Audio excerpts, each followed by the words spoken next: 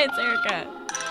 And it's Liana. Welcome to our quarantining number. I think we're at 23, 24, Sounds right. 25, We're in those mid 20s. 30,000. Something. I hope you guys are doing okay. We're Just wearing recorded some blankets on our Patreon heads. stuff. Oh, yeah.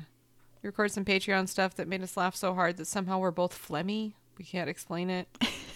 I think that's a symptom of being stuck inside for too long. Probably. I mean, I'm not a doctor, but it makes complete sense. It does. It does. Oh, I love that story so much that we're writing. Oh, yeah. We're writing a choose your own adventure romance horror Novel.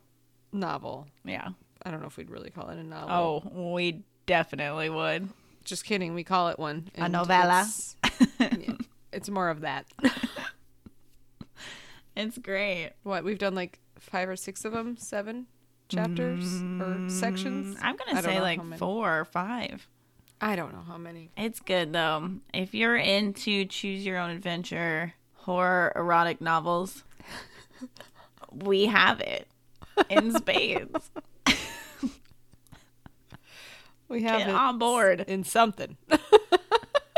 The train has left the station, but you can still board. You know what I'm saying? No more laughing. I don't want to be more phlegmy than I already am.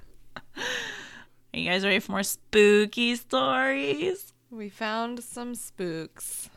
And Love I don't know them where spooks. these are coming from. They may be from Reddit. They may not be. We really We just don't know. But they're spooky. Or there's something. We haven't read them. True, we'll find out. Yeah. My sister and I were staying in an old historic hotel in the middle of nowhere, Montana. That's not a town. The building had been used since the 1800s. Cool. Mm-hmm. Our friends in England are like, and what? That's not Babies. old. My sister loves this place and has frequented it many times over the years. I was kept up all night by someone pacing around on the hardwood floors in the room above ours. It drove me crazy. In the morning, I asked my sister how she could sleep through it all, and she told me that the upstairs of the building had been used as a ballroom, but now it's carpeted and empty. Oh, shit. The hotel staff confirmed that nobody was up there, and furthermore, if they were, I wouldn't have heard heels on hardwood floor. Weird. Ew, I don't like it. I don't like that I don't know where this is, because I would like to go. Why is it when people hear ghosts and things upstairs walking? Mm-hmm. Why do you think that happens, like, for the most part, when nobody is able to see them?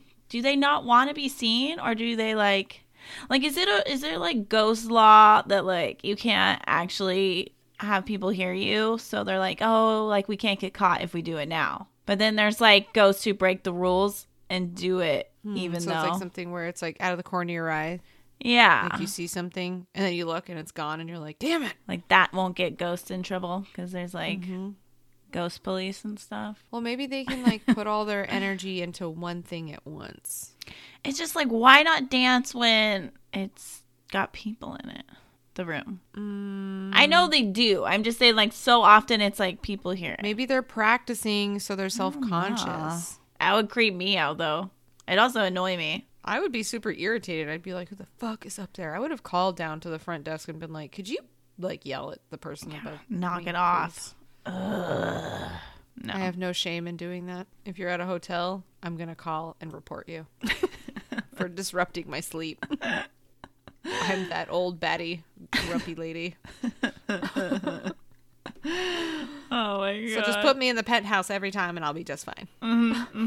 No one's above you there. Okay, guys, join us tomorrow when we talk about another spooky beep boop thing. Woo! Yay! Okay, bye. Adios, Bye. bitches.